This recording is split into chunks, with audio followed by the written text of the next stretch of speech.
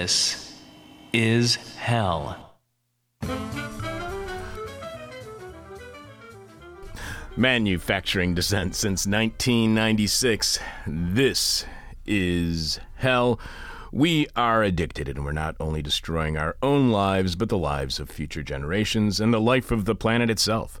Fossil fuels are a powerful drug, and every time we use, we make ourselves and the world just a little bit more sick. Whether it's driving for several hours for your summer family vacation, like we're all being encouraged to do now that the virus is supposedly over, and as my family will be doing in only a couple of weeks, or by using any product derived from petrochemicals like single-use plastics that are choking our oceans and sea life globally, like the ones I get when food is delivered despite me explicitly requesting them to not send any plasticware. We're all users and therefore complicit in the planet's destruction. We must quit fossil fuels if we want a healthy, living, breathing planet that isn't gasping for what might be its final breaths, as its respiratory and circulatory system have been disrupted by climate change, driven by carbon emissions created by human activity, meaning by us. If we think of the world as a living physical body, we can reconceive the way in which we are making it sick and how we can still treat its illnesses, if not cure them entirely.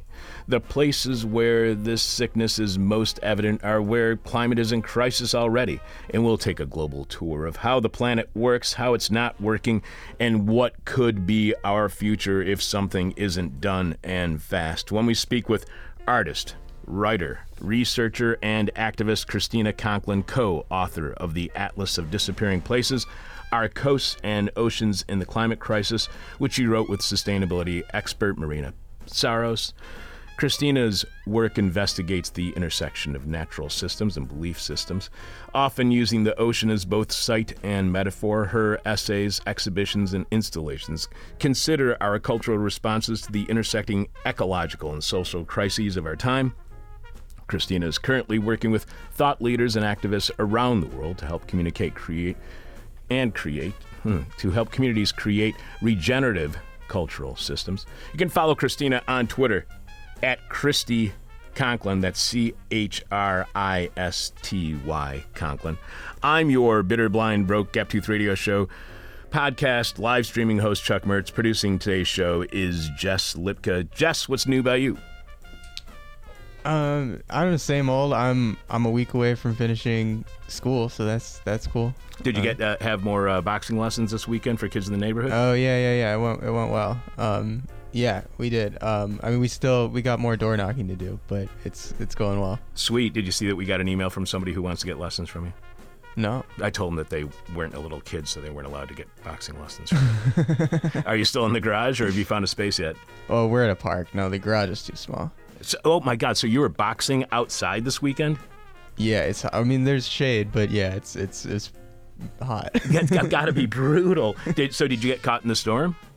The huge storm on Saturday? No, not on Saturday. We didn't do anything Saturday. I was gonna go knock on doors Saturday, but it started thundering. It was crazy. So my weekend, I think pregame for the debauchery that is my annual family summer vacation may have begun this past weekend, because I joined This Is Hell contributor Jeff Dorchin downstairs at Carrie's Lounge on Saturday for a reading by Jeff of some of his favorite moments of truth. There was a pretty big crowd. I counted at least 50 people. Front, side, and back doors were wide open with fans and AC both blasting during the 45-minute event to try to keep the air circulation going so nobody would be sharing any variants. Many people took in Jeff's performance from outdoors in the beer garden, and as soon as it was over, most retreated to the beer garden just in time for that huge afternoon thunderstorm that I was just mentioning with Jess that hit and forced everybody back into the bar just to leave entirely because it was such an intense storm and went on for so long. What we hope to do with any of these events, whether it's our upcoming 25th anniversary listener appreciation party and art show or Jeff's reading this weekend, what we hope to do is to get people connected with others who have similar interests and can meet and just maybe work together to make this planet a better place. And that's what happened Saturday. Derek of Chicago's DSA was asking me about an event he's going to have, a panel on peace, I think, that's going to include past This Is Hell guest sociologist Vijay Prashad. Derek asked if I knew anyone who could speak on the panel about Palestine. I told him I did, but instead he ends up talking to our correspondent in Sao Paulo, who was attending the party with us, Brian Muir, who was also there, and decides that Brian should be the other panelist so he can give his perspective on Brazil. So that's not to say that our whole goal of the show is to get people to hook up with members of the DSA. As far as I know, they dislike me as much as most every other Chicago political activist does. But if our show can get people together to work toward an alternative, well, that makes me happy. But more importantly than any of that, Jess, what is this week's question from hell? This week's question from hell is, what are we going to be talking about on this show on our 50th anniversary in 2046? What are we going to be talking about on this show on our 50th anniversary in 2046? The person with our favorite answer wins any piece of This Is Hell merchandise they want. You can see all of our merchandise right now by going to thisishell.com and clicking on support. You can leave your answer to this week's question from hell on our Facebook page. You can email it to us. You can tweet it to us. But we must have your answer by the end of Thursday's show when we are announcing this week's winner, as we do each week following Jeff Dorchin and the Moment of Truth. Brave enough to be streaming live, dumb enough to be goofy, stupid enough to think that we can be a regular part of your weekly hangover. This is Hell, and Jess has this week's hangover cure. This week's hangover cure is, instead of buying some name brand isotonic carbohydrate electrolyte sports drink, make your own. In an article posted at the website of the British tabloid The Sun, cure your Freedom Day hangover with our cheap Sun Savers hangover cures. Editor Giselle Wainwright tells her readers, when I have got a sore head, I reach for a bottle of a name brand isotonic carbohydrate electrolyte sports drink, but be savvy to save on it. Avoid the kiosk bottles in a supermarket and go to the soft drinks aisle. A kiosk bottle is £1 in Asda, while a 4-pack is 250 pounds, just over 62 pence a bottle. For those on an even tighter budget, make your own isotonic sports drink with 100 milliliters of concentrated orange squash. You have that laying around your house, don't you? Concentrated orange squash? That makes sense. 400 milliliters of water, 4 teaspoons of sugar, and a pinch of salt. Easy, cheap, and if you've already got all that at home, you're saving even more. Yeah, I got all that at home. That makes this week's hangover cure, for the second week in a row, a cue we found in the British tabloid The Sun, and that is make your own isotonic carbohydrate electrolyte sports drink. They actually give the name of the isotonic carbohydrate electrolyte sports drink, but we're not getting paid, and I do not give out free advertising, and we don't advertise. Putting people before profits, which turns out to be a horrible business model. This is Hell, and you can help with our horrible business model by subscribing to our weekly Friday Patreon podcast at patreon.com/thisishell if you are a subscriber to This Is Hell on Patreon. This past Friday, you heard us continue our conversation on Haiti when we went back to January 2010, right after an earthquake had just shook Haiti hard. Instead of helping the people of Haiti later that year, the West engaged in what Haiti Action Committee's Seth Donnelly called an electoral coup d'etat on last week's show. So we went back 11 years and found our talk with Peter Hallward, professor of modern European philosophy at Middlesex University and author of 2008's Damming the Flood, Haiti, Aristide, and the Politics of Containment. Peter had just written the Guardian opinion piece, Our Role in Haiti's Plight. If we are serious about assisting this devastated land, we must stop trying to control and exploit it. And apparently we, whoever Peter thought we were clearly not serious about helping the people of Haiti, because all that's happened since we talked to Peter is the continuation of imposing strategies that exploit and control Haitians. Also on Patreon last week and continuing into this week, as we are marking our 25th year of being on air at WNUR 89.3 FM, Chicago Sound Experiment, I offered a brief history of This Is Hell to the best of my abilities because it's all based on my very foggy, incredibly hazy memory. This week, I kinda remembered how I revealed author and sociologist Vijay Prashad, same guy we were mentioning earlier, his secret favorite halal butcher shop. I recalled the only profanity uttered on air we ever got in trouble for saying, and how it wasn't one of the 7 dirty words, and the way I made it certain we did not get in any trouble. I mentioned another dirty word I said repeatedly on air during one show, but nobody ever complained.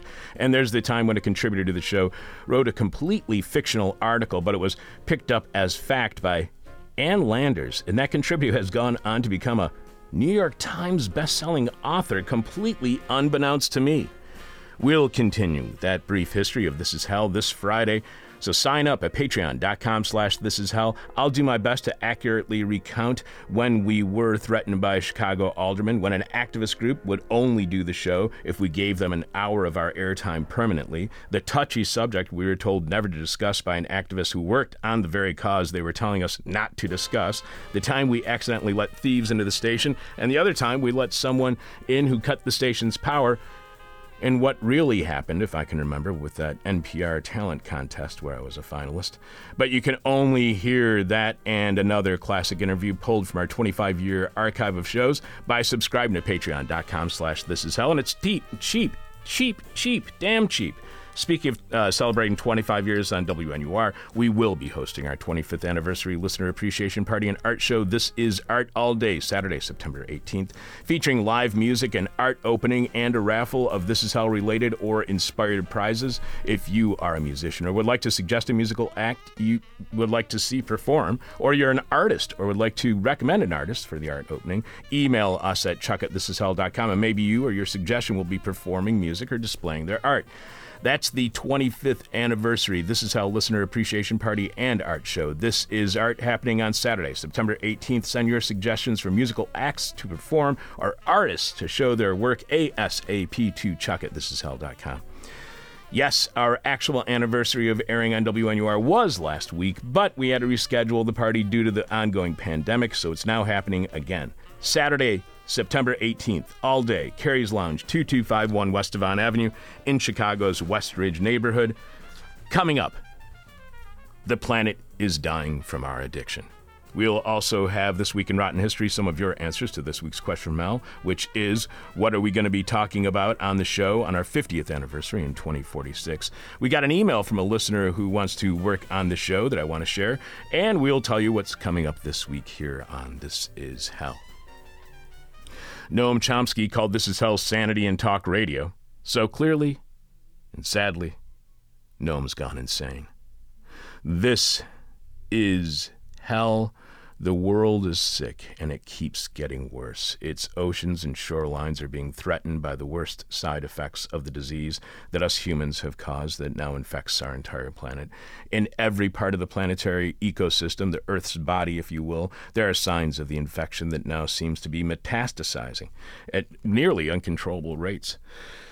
And our time to do something about it is quickly running out. Here to give us a better understanding of how the planet lives and breathes and our ongoing impact on its physical well-being, artist, writer, researcher, and activist Christina Conklin is co-author of The Atlas of Disappearing Places, Our Coasts and Oceans in the Climate Crisis, which she wrote with sustainability expert Marina Saros. Welcome to This Is Hell, Christina. Thanks so much for having me. The first thing I want you to do, and I know this is probably bad for radio, but can you describe art to us? Tell us the way in which you created these maps, the medium that you did it on, and how you did it. Sure. It was part of the research for this trip. I got to go to the Arctic on an art residency on a tall ship. So imagine sailing amidst glaciers with 30 other artists, getting out onto the ice every day with guides who were protecting us from polar bears with shotguns. So when I was on the shoreline in Svalbard, I found seaweed, and I really didn't expect to. I'd been fascinated by this stuff because I live right at the coast in California.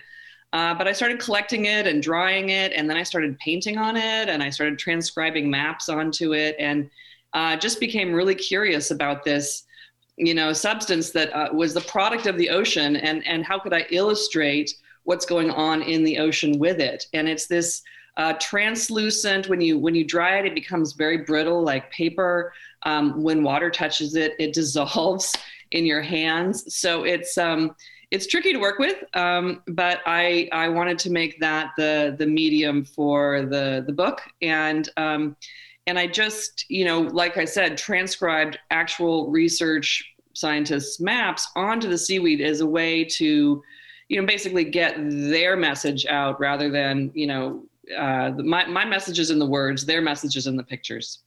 Well, they're absolutely, absolutely stunning. You write that we must confront our problematic behaviors that are the root cause of climate change. We show how our dependence on fossil fuels is changing the biology and even the basic chemistry of the ocean in the same way that substance abuse changes the biology and chemistry of the user. We are abusing chemicals, which are in turn flowing to the sea and ruining coastal ecosystems and drinking water supplies. So, are we addicted to the chemicals we abuse that are contributing to climate change and changing the chemistry of the oceans? And if we are addicted, is the problem we don't know how to end our addiction or survive without the chemicals we believe we desperately need? Do we need the chemicals that we are destroying the oceans with to survive? Yeah, this is really tricky. We're all sort of caught in this very sick system right now, and yeah, at the moment, if the definition of an addiction is that you can't not use in a given day, we're all hooked, and a lot of us don't want to be, and we're trying to make changes. I think people are buying electric cars, putting solar on their houses, trying to not have that plastic fork in their takeaway food. So part of it is this system, this kind of Uber system that we feel a little bit stuck in.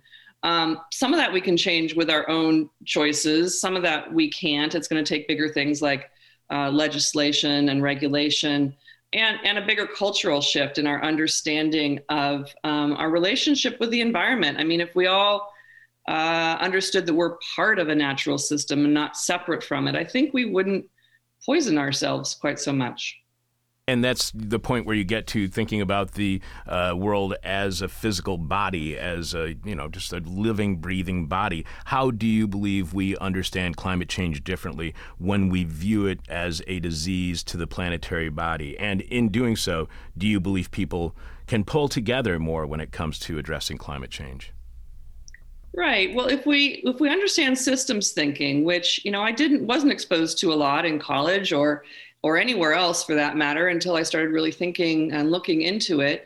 What it understands is that we are all complex systems, right? We have a microbiome. The ocean has a microbiome. Without all of these bacteria and fungi and things, we don't function, right? So we are dependent on them. They are dependent on us. Symbiosis is a real thing. All these systems relate to each other, and the relationship between the systems is critical. So when we start to really understand how systems work, and then the Earth being the biggest system of all, I wanted to study the ocean, which felt like a pretty big system to me, but really, it's just, again, one piece. When we start to get that, and we really get how interconnected everything is, again, I think the motivation for killing ourselves hopefully will decrease.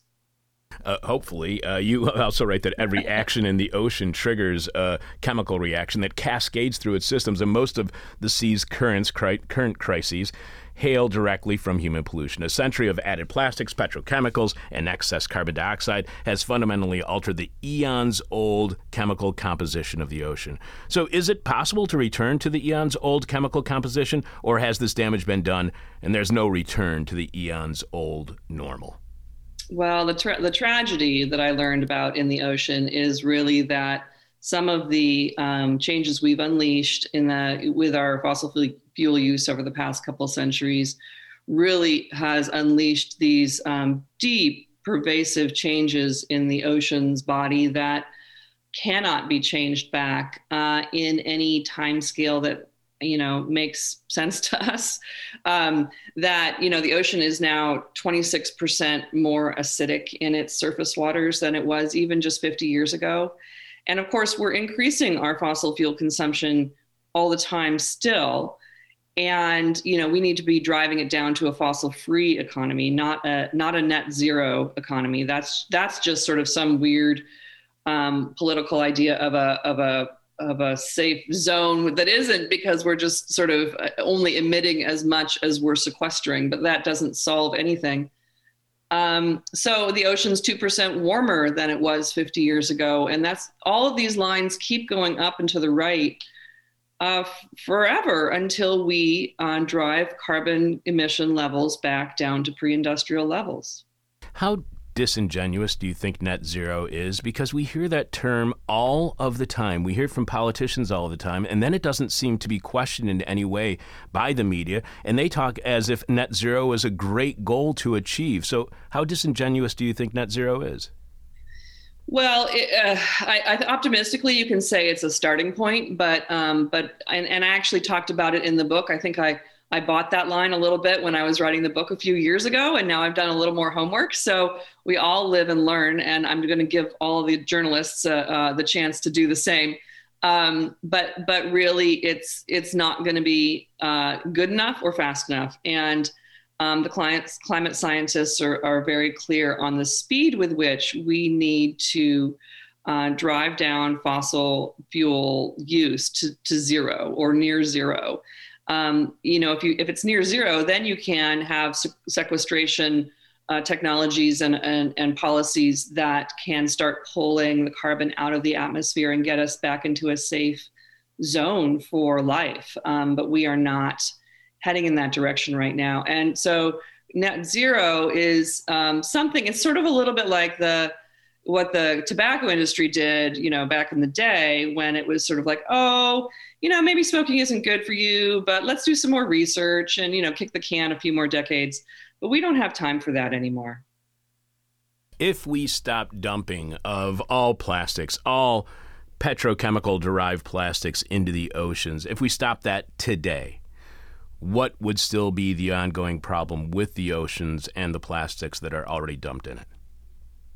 Yeah, well, that's actually a nice idea, a long way from happening. Most of the, I think, it was something like 75% of the plastics in the Pacific Gyre, which we write about in the book, come from Asia, and because they have poor waste management strategies. And so that's not going to happen anytime soon, but we do imagine in every chapter in the book, we write a speculative piece from the viewpoint of 2050.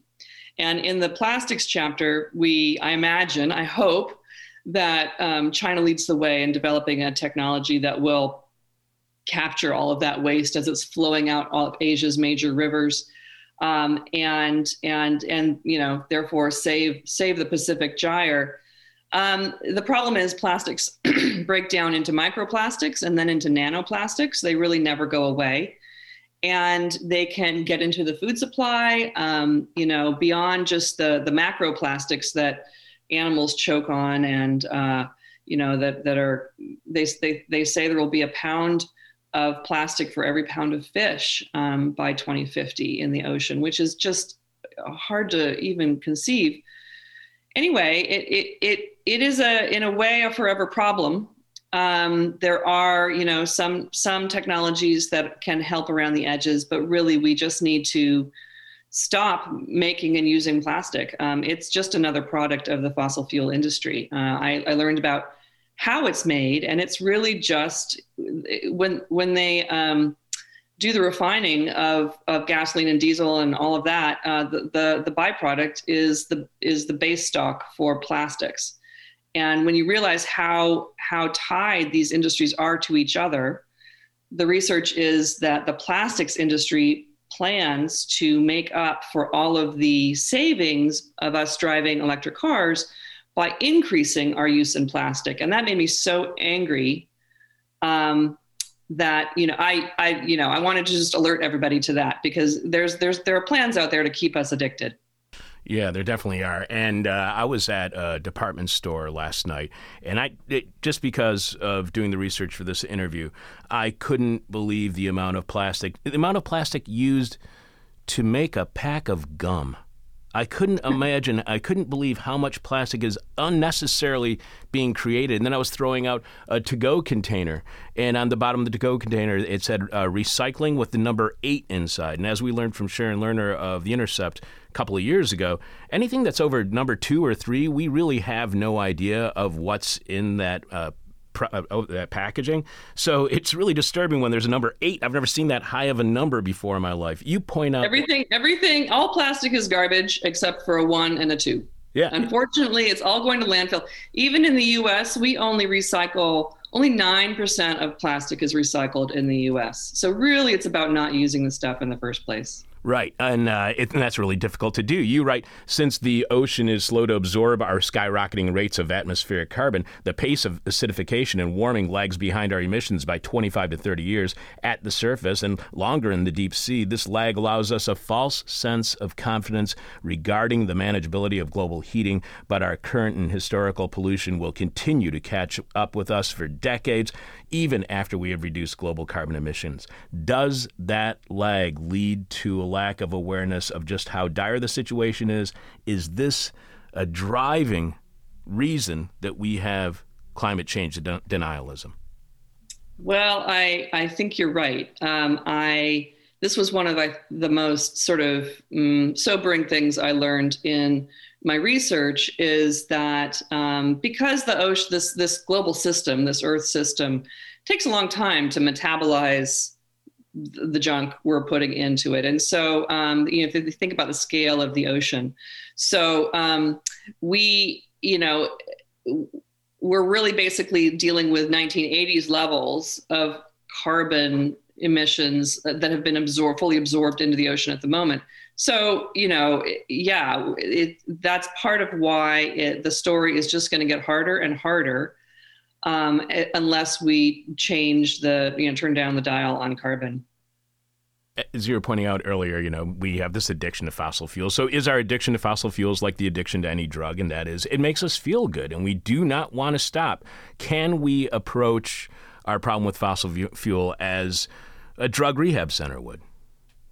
Well, I think, from what I know about addiction science, which is something I studied actually in college, one of the first things you got to do is be really honest. And that's actually one of the hardest things to do, is that first step of deciding that there's a problem and no longer turning away or using your, kind of convenient habits of denial and escape. And then finding a community and finding support, right? People who can and be with you on that journey, because you can't do these things alone. So those are two of the things I would say that people can really do in our own lives and communities, is to have these hard conversations and to, kind of own up to our own role, and also then demand the accountability of our politicians and of businesses and legislation. We can really come together, I think, and be advocates in the same way that if you've been through an AA program or something, you're really required to reach back and help somebody else, because that is part of the recovery. You also point out that our reliance on oil and gas, plastic containers, synthetic fertilizers, microfibers, and the other trappings of modern convenience culture are getting us in trouble, and the devastating side effects will only begin to heal after we've stopped using. It's convenient to destroy the planet. How inconvenient must life get to address climate change and all of its effects? Is the biggest challenge for people who want to fight climate change like yourself, is the biggest challenge the threat of inconvenience? Yeah, it is tricky because we've gotten so used to this disposable lifestyle. But I think my hope is that we used to know how to build stuff and to fix stuff, and we didn't used to wrap everything in 3 layers of plastic at the grocery store. So some of this is just undoing stupid things. And some of it's going to take more of an awakening. I really do feel like there's this kind of deeper cultural move we need to make to understand that we are part of the natural system, the system is sick, and that to get well, we need to all be a part of that health building mechanism. And the other thing about systems and bodies is that they're beautifully like health creating when you give them the opportunity, when you give nature a chance, as we saw in the pandemic, when you just give it a little bit of a break, it is remarkable the amount of healing that can happen. And so if we become that force for good, there's just really, I have tremendous hope. There are wonderful resources on biological, like biomimicry is a whole system of thinking that is looking at natural systems and what they can teach us, because we've spent a lot of time ignoring nature and kind of trying to dominate and control nature. But actually nature has a lot of knowledge built in from, eons of evolution that we could be learning a lot from right now. You make this really interesting point. You're right that one working theory in addiction science is that people with substance abuse issues stop maturing once they start abusing. They become frozen at the emotional age that they began buffering and began suffering and stopped learning. By this model, most of the industrialized world is stuck in the mid-20th century when post-World War II capitalism boomed, along with populations proliferating cars and chemicals, pollutants, and pesticides. It's time we grow up and join the 21st century. But it's arguable that in that post-World War II era, we simply did not know that what we were doing was causing climate change, that we were just in denial. If we even understood that, we were in denial of it. So to what extent do you think we want to return to that consumption pattern of the post-World War II era because we want to return to that era when we did not know that our actions had consequences? Well, it would be nice not to know things sometimes, right? I mean, going back to being a toddler would sometimes be great, but that's not what being, grown-ups is all about, and which I have to impress upon my teenagers sometimes. So being humans, we, with our large brains and all our technology and sophistication, this is it. We just need to put our big pants on and face this. And the fact that we didn't know, I have a funny book called Oops, Environmental Ethics, or something like that, because it's like, yeah, we didn't know. Okay, so that's fine. But here we are, and now we know. So let's use what we know and our most mature, awake, aware selves, and do the difficult things that need to be done right now for our grandchildren and future generations all over the world. Because, around the world, hundreds of millions of people are already suffering right now. One of our chapters is about food security in Vietnam. And, the subsistence farmers there, as sea levels even rise just a little bit and flood their rice paddies, their food, the rice production has gone down by half in recent years. Now that's not, it's not right. It's not fair. You also mention how blaming and shaming is not effective in fighting climate change. How can we have accountability without blaming and shaming? I think we're talking about that as like that kind of individual blaming and shaming of ourselves that feels like paralysis, right? Exactly. That's where addicts get stuck in their addiction because they can't let go of all of that. So I think we certainly need to sort of see that we're in this complicated, difficult system right now. I call it the both and. Like we're stuck. I have a computer that has, all of these different rare earth minerals in it, and I don't want those to be mined. But yet here I have a computer. And as you were saying in the intro, like these are difficult choices we're all faced with every day as we are in the middle of also working for a changed system. So we have to give ourselves enough space to operate to change the system, and we need to hold power accountable because there's far too much money and power in the vested interests of keeping things just the way they are.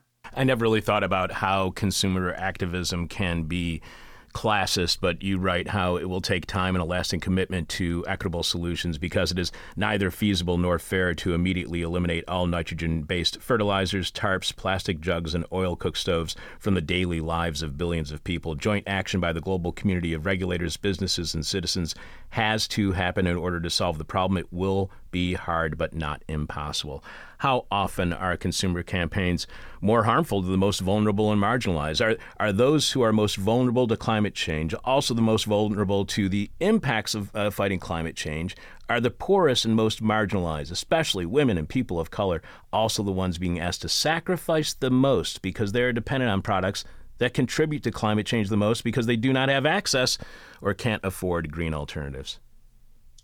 Well, that's a very interesting point. I mean, it's I guess my hope would be that we can develop, instead of the oil cook stoves, that we'll get solar cook stoves out to folks, and that I know that the agenda of development organizations and aid organizations is to protect these most vulnerable people, but really, it is a critical issue. One of the chapters I wrote about climate migration, I focused on the Rohingya in Myanmar, which people have seen as kind of an ethnic cleansing story, and it largely is. But climate change is a threat multiplier in all parts of the world where people are vulnerable.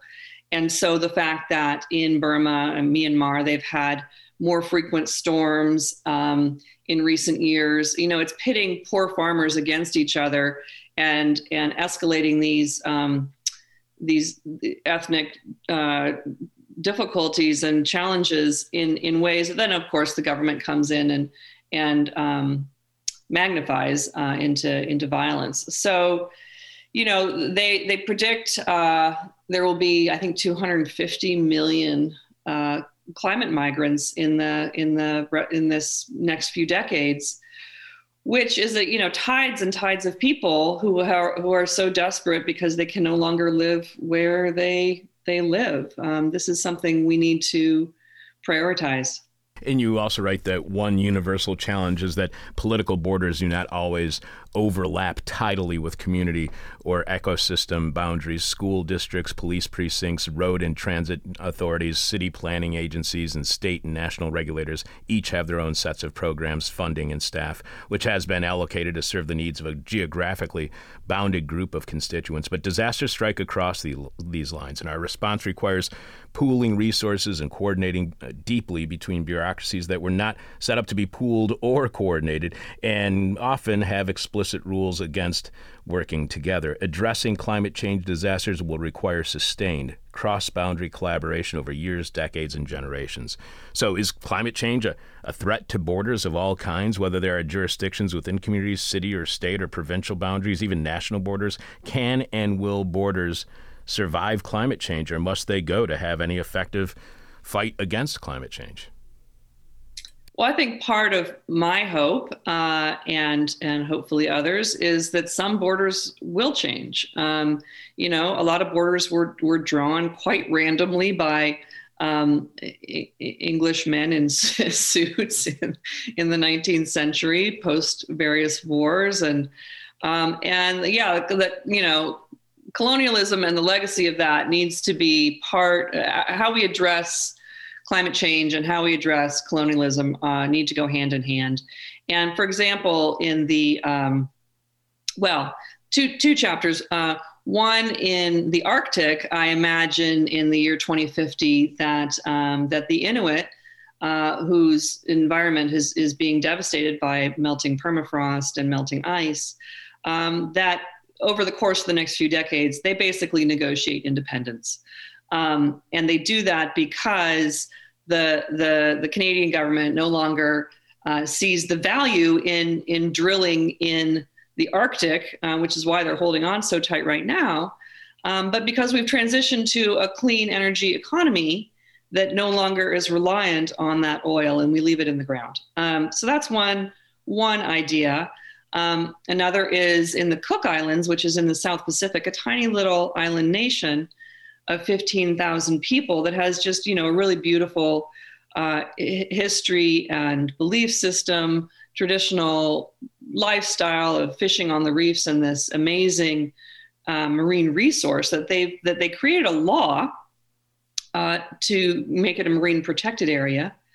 And then international mining interests have come in and convinced a few key political players in this tiny country to allow them to do deep seabed mining, which is scraping manganese nodules off the bottom of the sea and destroying everything in its path, which puts their marine resources and their environment and their entire culture really at risk.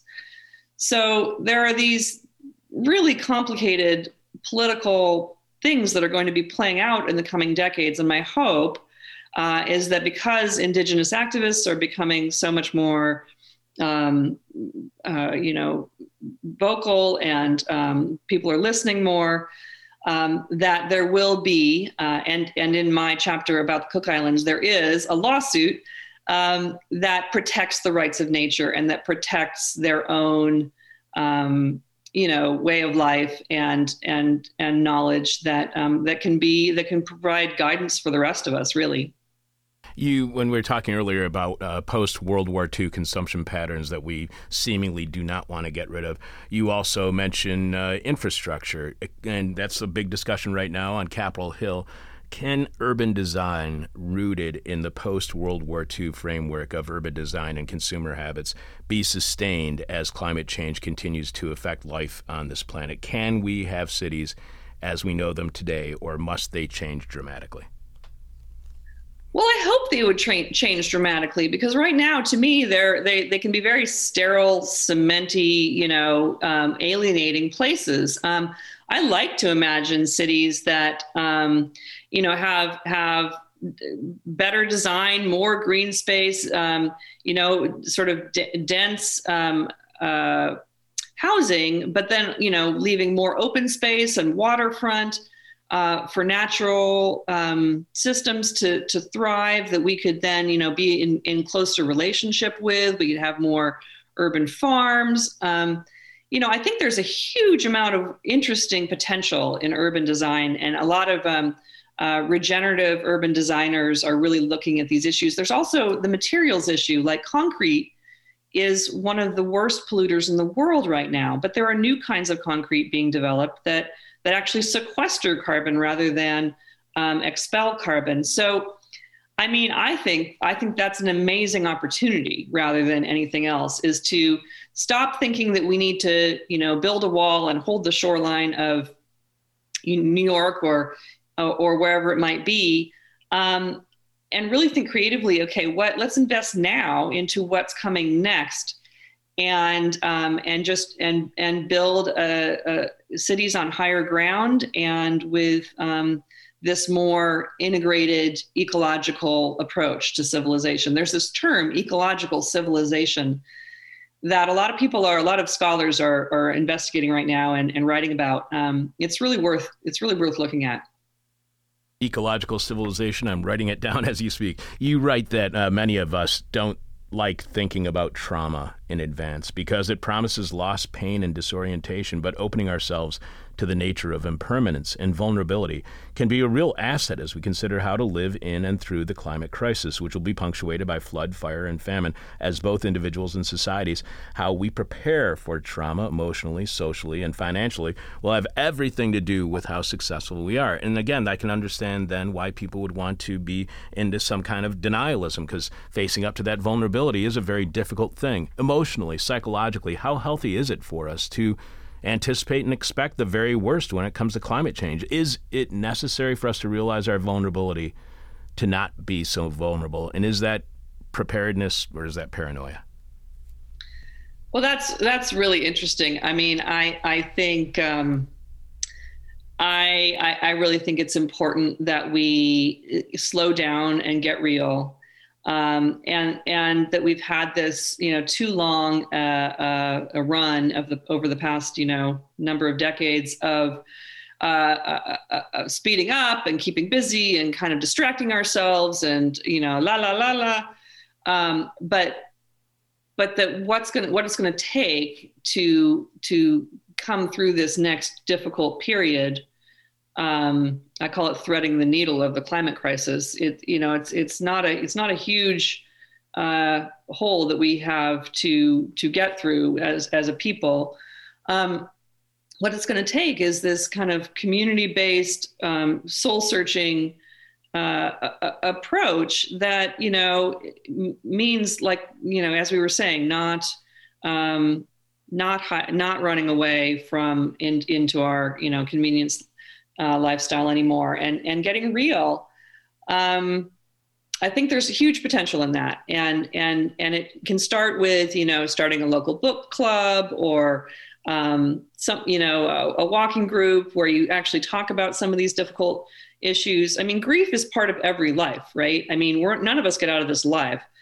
So part of this is our cultural avoidance of impermanence, of death, of difficulties. And that's really a strangely, uniquely Western and particularly American way of being, that we can all just individually decide not to do that anymore. But we're being told, as you know, we're now being told by government officials, by politicians, by the media, they're telling us all the goal is to get back to normal. You write recovering from injury doesn't mean going back to the way things were, because trauma and healing inevitably change the trajectory of our bodies, minds, and spirits. Trauma specialists study post-traumatic stress disorder, when the past haunts the present and future, as well as post-traumatic growth, when difficult events propel a person toward greater insight and strength for the future. So to what extent can and will the pandemic teach us that there is no future and going back to normal? Right. There's no going back. I mean, there's never back. Like, that's crazy. Like, we're always moving forward, right? So, and we're always, if we think about our own lives, we're always incorporating what happens to us and moving forward. Some people get stuck, I suppose, in a traumatic event, but there's also the possibility, of course, of taking difficult things in our lives and forging. I think of it as forging. Like, imagine they're like the fires of a metal forge. Like, we get beat down sometimes. Difficult things happen in our lives, but we can take that with others, with support, and turn that into something really strong. And that is again my hope for how we address the challenges that are coming. There will be more climate disasters, more storms, more floods, more heat waves, and that's all going to be really, really hard. And I hope it just brings us together rather than pushes us apart. And again, I think that boils down to our individual decisions on how we decide to relate to ourselves and our neighbors. If we can, kind of be open to that impermanence and like that vulnerability. It's hard, but as we say in the book, not impossible. You point out that researchers think that warming may also contribute to increased ocean stratification, a situation in which the layers of ocean mix less efficiently. You were just talking about how we have to thread the needle and how right now is a very important time. And you write that as warmer air and water melt polar ice at a faster rate, this creates a less salty and therefore lighter surface layer, which doesn't sink as easily. If this surface layer doesn't sink, the entire oceanic conveyor belt could slow or possibly stop. So people understand that this moment in time is important. What would happen if the oceanic conveyor belt stopped? Right. Well, that is one of many ocean climate impacts that we don't fully understand and can't fully predict. And that's why it's so important that we act now. If the oceanic conveyor belt stops, the warm air that gets drawn up from the tropics into northern North America and northern Europe stops, and so the impacts in the ocean in terms of currents are, manifold. But what happens on land is that it gets very, very cold. So all of that the moderate temperatures of northern Europe and North America get very cold, and that affects our agriculture. It affects everything. We've had many versions of this in the past that really had a big impact in the Middle Ages in Europe. Just a sliver of this amount of change.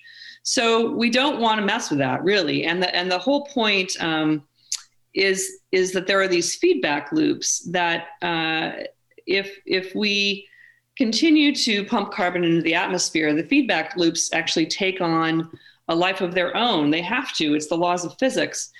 And so they can create runaway change. If we don't change soon enough, they will take over. And we don't know where those tipping points are, and we are dangerously close to some of them, according to climate scientists. And you point out that in the ocean, positive feedback loops are nearing a state in which ice must melt ever faster. Corals cannot avoid bleaching, and dying and dead zones have to get larger, all due to global warming. Truly, our ocean is headed toward critical condition. Do you know how near or how soon it will be in that critical condition, and what happens when it does get to that critical condition? Is it too late? Well, for some systems, it is likely too late, and that is really heartbreaking. Coral, they expect that most coral will have died because of global warming in the next 30 or so years. Coral is this site of huge biodiversity. You know, scientists are working to breed heat-tolerant corals, but if we keep turning the temperature up, you can't outpace evolution, artificially forever. And so, yeah, the natural system of the ocean is really in crisis. So, and of course, the ocean produces the phytoplankton in the ocean produce half of all the oxygen on Earth. That's something we should be aware of, as much as we're aware of the Amazon. And, there's the chapter I wrote about the Arabian Sea is about something called regime shift, which is what happens when this ecosystem is dominated by one kind of phytoplankton that's the basis of the whole food chain. And in just 10 years, it switched completely to being dominated by an entirely different phytoplankton, which may seem insignificant, but the changes that roll through the entire system now means that whales are starving because of the effects on the food web. So these things have huge cascading impacts. I think is one of the things that I learned about system science is these impacts cascade through the system in ways that we just don't understand. We know, I think we've only named 9% of the organisms in the ocean so far. We have a lot to learn. You also point out humans keep blowing through previous greenhouse gas emission targets, and the planet keeps blowing through heat records, even during the early 2020 societal shutdowns from COVID-19, when travel stopped, factories went offline, and economies ground to a halt. Greenhouse gas emissions weren't reduced to the level necessary to limit warming to 1.5 degrees Celsius. The shutdowns did wonders for air and water pollution and demonstrated how resilient our planet is, but air pollution is not the same as carbon pollution. CO2 is invisible, and people staying home for a few weeks is not the same as restructuring energy supply to drastically reduce fossil fuel consumption. So why is consuming less not enough? If we all worked from home a couple of days a week, took mass transit, rode a bike to work when we went to work, why isn't that enough?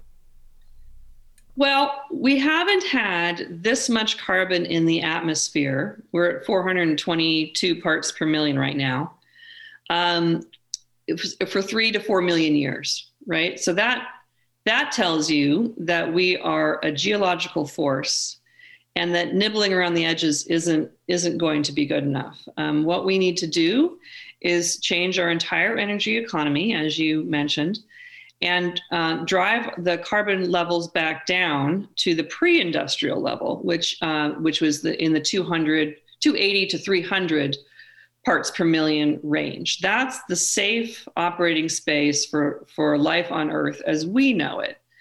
Now, there are a few kind of technologies, carbon sequestration technologies people are talking about, but mostly they don't exist yet. So this idea, again, this net zero idea that we can sequester as much as we emit is just not feasible. It's not true. There isn't enough land to plant trees on to make up all of that difference. There's some good articles out there that people should look up about the sort of the lie of net zero, to really understand what, as we were saying earlier, what politicians are trying to sell us. But yeah, when carbon levels were last this high, seas were 50 to 80 feet higher. So the long-term effects of the amount of carbon we're putting into the atmosphere are going to, cause sea level rise for hundreds of years to come.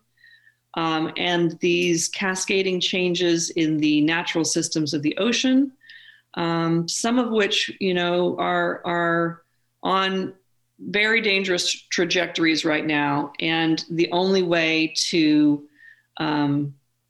slow their progression is to address our addiction to fossil fuels. Let's talk about that political leadership just for a moment. You write that even when leadership lags, all our actions matter. Some researchers who have studied societal shifts have concluded that only a small minority of people need to commit to making change for a paradigm shift to take root. This is very good news. According to a recent poll, more than a third of Americans think climate change is indeed a crisis that will require sacrifices. So if that is the case, how important is it then to focus energy on climate change deniers and trying to get them to believe in climate change? Do they all need to accept the reality of climate change, or is that a distraction and wasted energy for those who do want to confront climate change? Yeah, I think paradigm shifts happen, sort of big shifts in how societies understand themselves. They happen not very often, but when I've looked at the past paradigm shifts, you never bring everybody along. You're going to, it really is a minority of people who can sway a kind of a bigger ideological shift in society. And I think we just need to not scream at each other so often and just get on with the work of building these regenerative, resilient economies and communities. I'm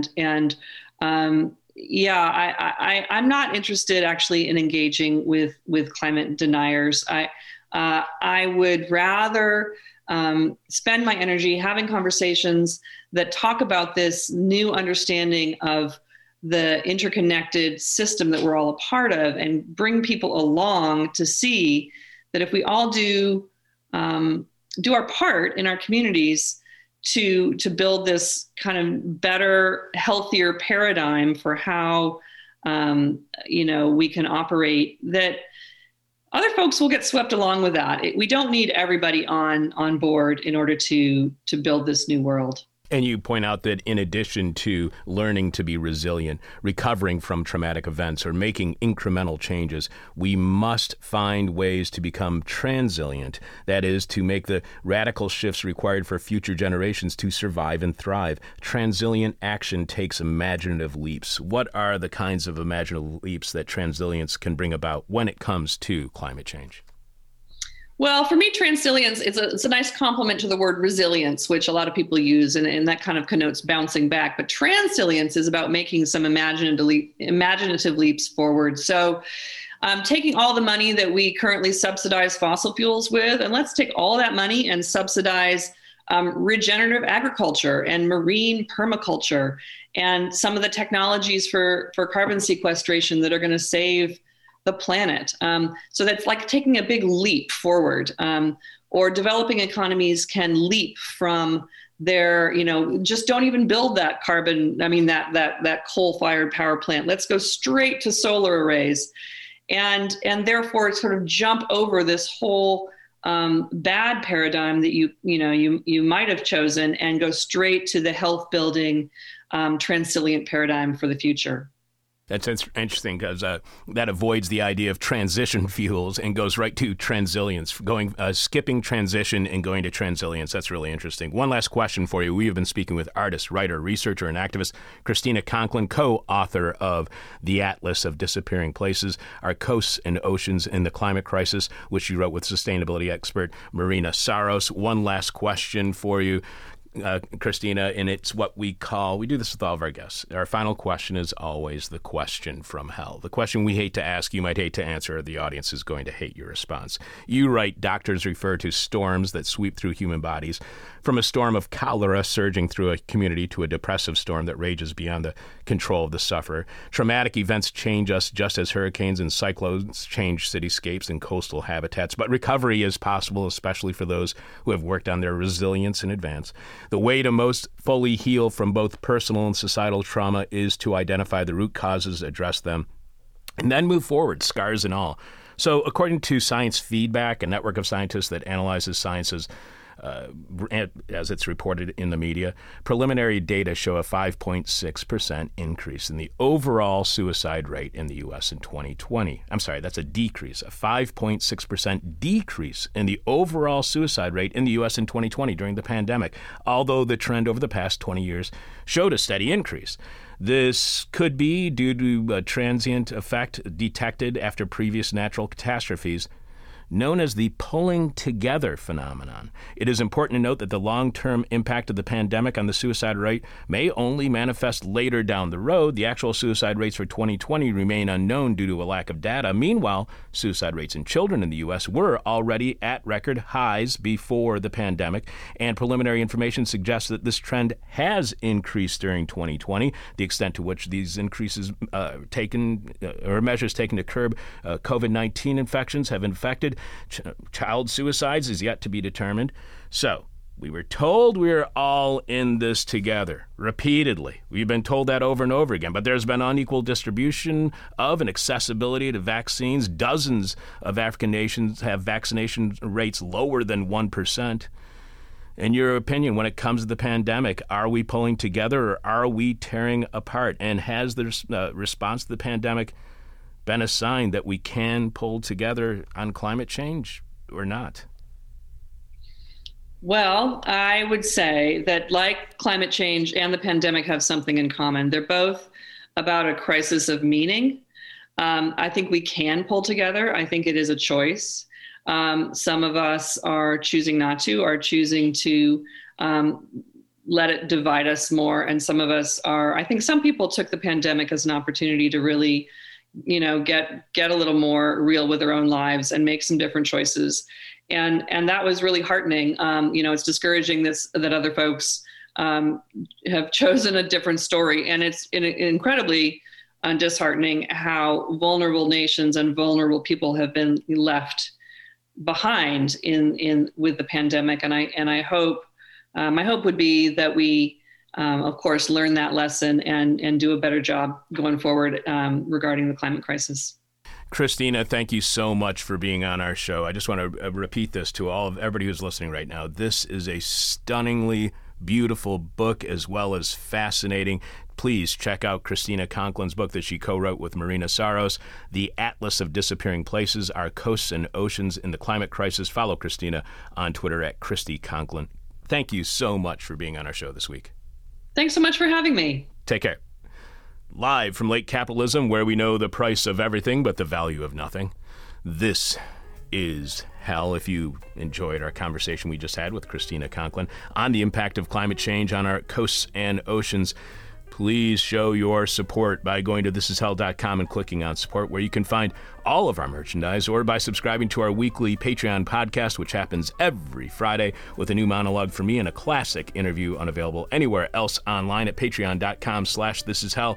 Jess, please remind us, what is this week's question from hell, and tell us how our listeners are answering so far.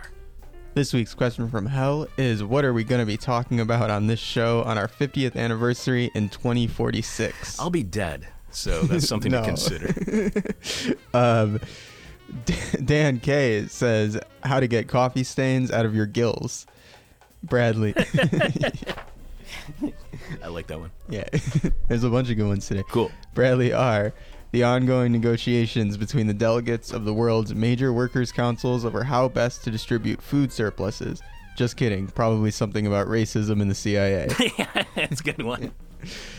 Max G. God Emperor of Dune, Jeff Dorchin. What will we be talking about in 2046? Mining the still sentient uploaded consciousness of billions of poor people who sold their synaptic activity to get out of social birth debt is threatening a credit bubble. Interview with Barron Trump. I'm glad he set up the interview, too. Yeah. Sean M. The U.S. has declared that it will pull out its last contracted Tesla drone bombers out of Afghanistan by the end of next year. Will Elon Musk return to Earth to fight the decision? Justin H. Insect recipes and best urine recycling practices. And the last one for today, Jeff C. How to get the electrical grid up and working. Again, the question from hell is, what are we going to be talking about on This Is Hell on our 50th anniversary in 2046? What are we going to be talking about on This Is Hell on our 50th anniversary in 2046? The person with our favorite answer to this week's question from hell wins your choice of whatever This Is Hell merchandise you want that is currently available at thisishell.com when you click on support. You can leave your answer to this week's question from hell at our Facebook page. You can tweet it to us. You can email it to us, but we have to have your answer by the end of Thursday's show when we are announcing this week's winner. As we do each week following Jeff Dorchin and the Moment of Truth, it's time for nasty, gnarly, nauseous, naughty, nerdy, icky, drippy, sticky, goopy, gloppy, globby, gory. This week in Rotten History on July 28th, 1915, 106 years ago this Wednesday, the white supremacist President Woodrow Wilson ordered the U.S. Marines to invade and occupy the Caribbean island nation of Haiti. Since winning its independence in 1804 in the world's only successful slave rebellion, the former French colony had staggered under a heavy burden of debt enforced by its former colonial masters under threat of naval blockade. Makes sense. The United States, from its very beginning, not only supported slavery domestically, but also supported globally, despite the rest of the world slowly turning away from slavery.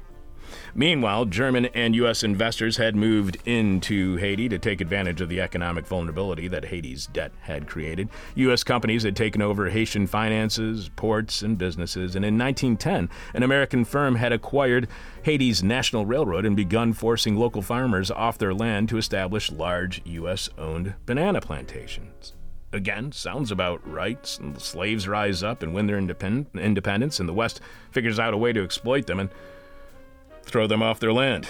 This led to several years of often violent political unrest, culminating in the murder of Jean Vilbrun Guillaume Sam, Haiti's fifth president in as many years, who was in office only a few months before being beaten to death by a crowd angered by his cooperation with U.S. commercial interests and by his order to execute more than 160 political prisoners. Fearing a takeover of Haiti by the rebel movement, it had happened before, Wilson responded by ordering the U.S. invasion. Within a few weeks, U.S. Marines imposed martial law, installed a new U.S.-backed Haitian president, silenced the local opposition, and took over all important aspects of the Haitian economy. The U.S. occupation would last 19 years and would help establish a climate for the brutal dictatorship of Francois Papadoc Duvalier a few decades later.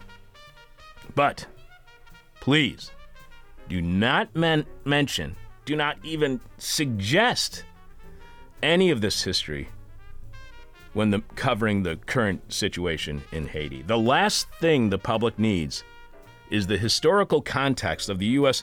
opposing Haiti's slave uprising, then exploiting the Haitian people, and when they rose up again, invading and occupying Haiti, and since that occupation ended, continuing the exploitation of the Haitian people, repeatedly driving them off their land.